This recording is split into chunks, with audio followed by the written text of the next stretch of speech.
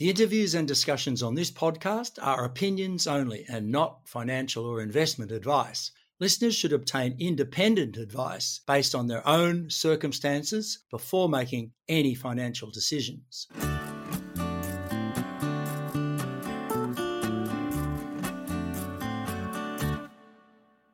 Hello and welcome to this Stockhead Rock Yarn. I'm your host, Peter Strachan.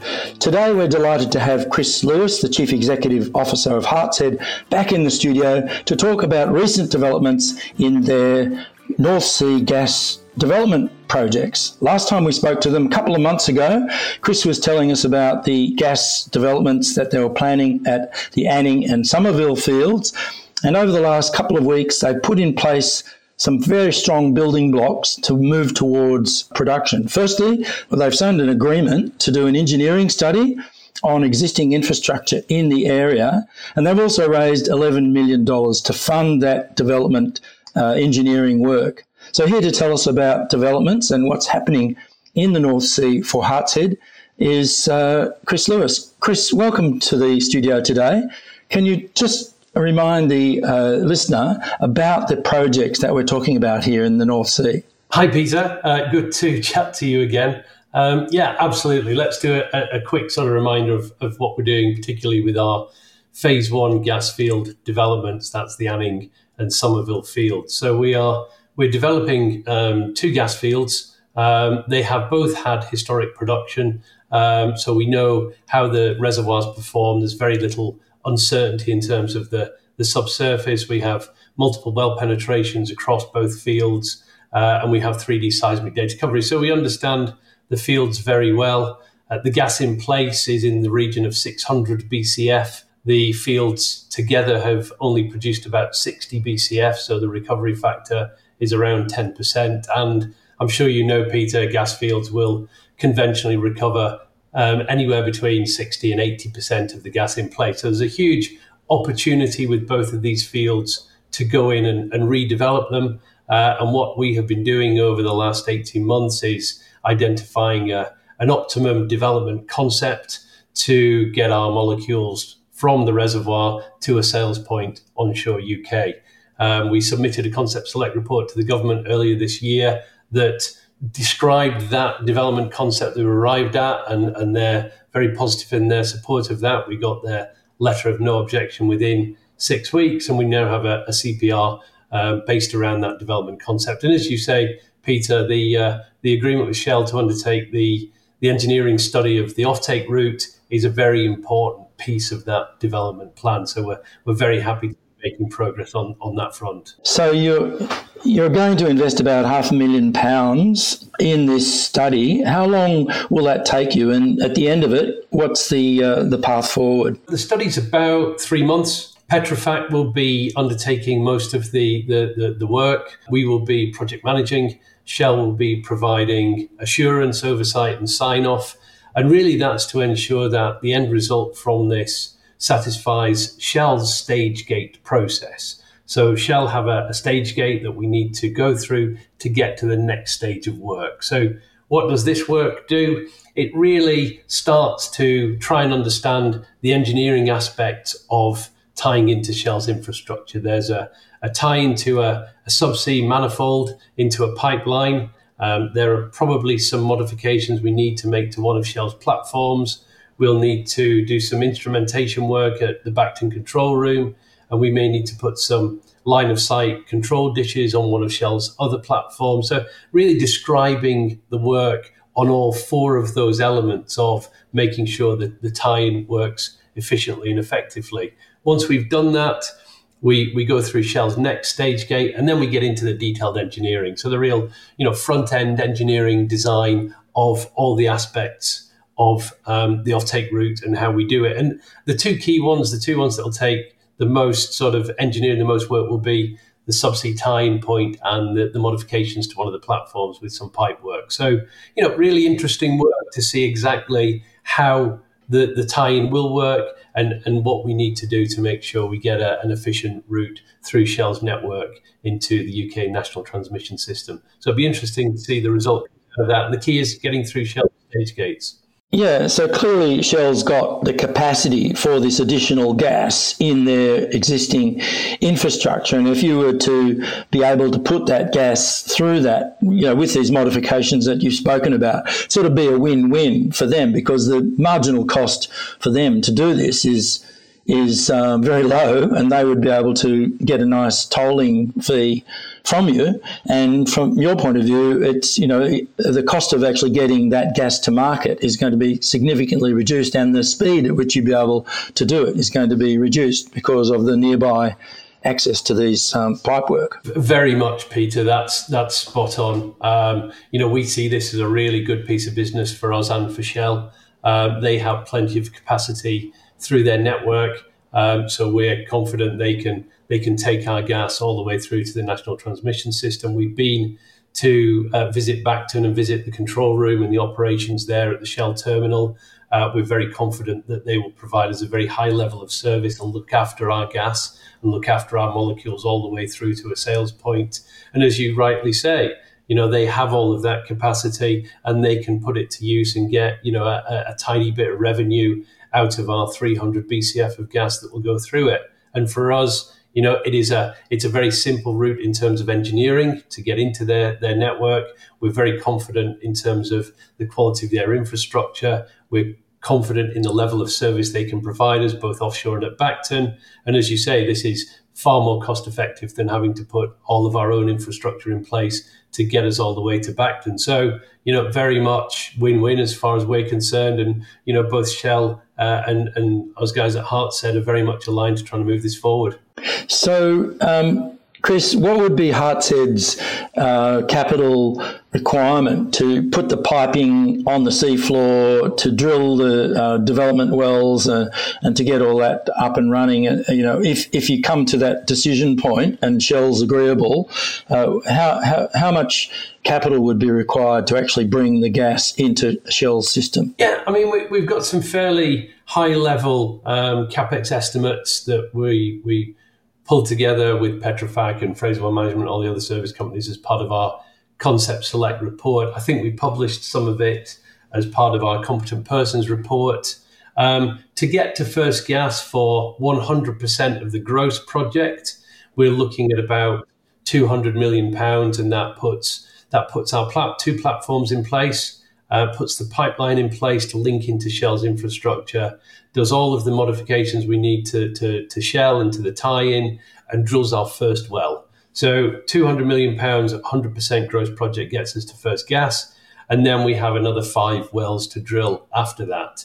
These wells are, fairly big wells. They're about £30 million each. So we have the rest of the development capital being purely drilling of £150 million through, the 2025 and a bit of 2026. So we see the first 200 million being key. We also see as soon as we start getting revenue, particularly at gas prices that are projected for late 2024, the project should potentially be self-funding from that point. Absolutely. With the current gas prices for gas coming out of the North Sea, astronomical. So you're in a fairly strong equity position in those assets. So you've got plenty of room to attract sort of capital either from banking or from partners at that point. Very much. And that is the plan. I don't believe anybody should really be doing these sorts of developments on a 100% project basis. Shell don't do things 100%, BP don't do things 100%. Hartsed certainly shouldn't be thinking that way. So we've always planned at the right point to bring one or more partners into the project. And we did announce earlier this year that we've launched a process with a company called Lab Energy Advisors. And the principals of Lab have got several decades of experience in the UK doing A&D transactions of these sorts of projects. And we launched that process nearly a couple of months ago now. And that's going very well. So we've got multiple people sign CAs and are in our data room. We've got very, very good engagement. People are very active in terms of Q&As. And what we're hoping to do is, as we move through the second half of this year, move to indicative bids and then bring one or more partners in, as I say, and sell down a proportion of the project. And what that will do will help us start to put in place some or all of our required development capital and start really giving us an appreciation of what else we need. And you mentioned banks and things like that. So what else we'll need in terms of support financially to get all the way through to first gas. But, we're very hopeful that this process with LAB will put a significant proportion of our required capital to first gas in place, if not all of it. And so we should really have line of sight of how we'll fund the development. Sure. Chris, in Australia, and I don't know what the situation is in the UK, but in Australia, some of the new gas developments are being funded by prepayments by the utilities who come in and say, here's your $15 million and we'll take X amount of gas over the first 2 or 3 years, and in lieu of for our prepayment. Is that something which you could do with utilities, gas utilities in UK or Europe? Very much. We know a number of companies that do that in the UK. We've had discussions with them, and as we move through the LAB process and we get a better appreciation of what additional capital we might require, we'll get into more serious discussions with them. We're also talking to infrastructure funds who can potentially assist with the capital required for key bits of infrastructure on a then long-term tariff basis to reduce our capital requirement if we'd like to go that way. And there's also the debt market, and we're talking to the bond market, and we're also talking to lending banks. So I think we've got a number of options of how to put our development capital in place. And it's really once we've gone through the LAB process and got a partner in place, we can start to decide what the most capital efficient route is to get the rest of our capital put in place. Yeah. So when we just look at the technical side of it, and you've done some early studies, looking at the capacity of the Shell infrastructure, what sort of flow rates could you take? Is it like 20 million cubic feet a day or 100 million cubic feet a day? What sort of scale are we talking about in terms of developing these initial 300 BCF of deliverable gas? At the moment, we see our peak plateau rate of our phase one development at 140 million standard cubic feet of gas a day. The Shell infrastructure can more than amply handle that. I think we could probably put 3 times that through the Shell network without too much trouble, certainly in the early phases of production when we're in free flow. Once we start going through the Shell compressor, then there are different constraints, but certainly, there's plenty of capacity and availability through the Shell network. So we don't see that as an issue. And that's one of the attractions of this offtake route, that we can bring in phase 2 and potentially even phase 3 and probably put as much gas as we want through their network. So with the drilling, the development drilling, will those wells be just vertical wells, or they'll be horizontal or angled wells, or will you need to do any stimulation on the reservoir to improve the flow rates? These wells will be high angle or near horizontal, extended reach, multi-frac wells. We're looking at an average of 5 fracs per well. And one of the reasons these fields left only very partially developed is because the reservoirs are ever so slightly tighter than normal in the area.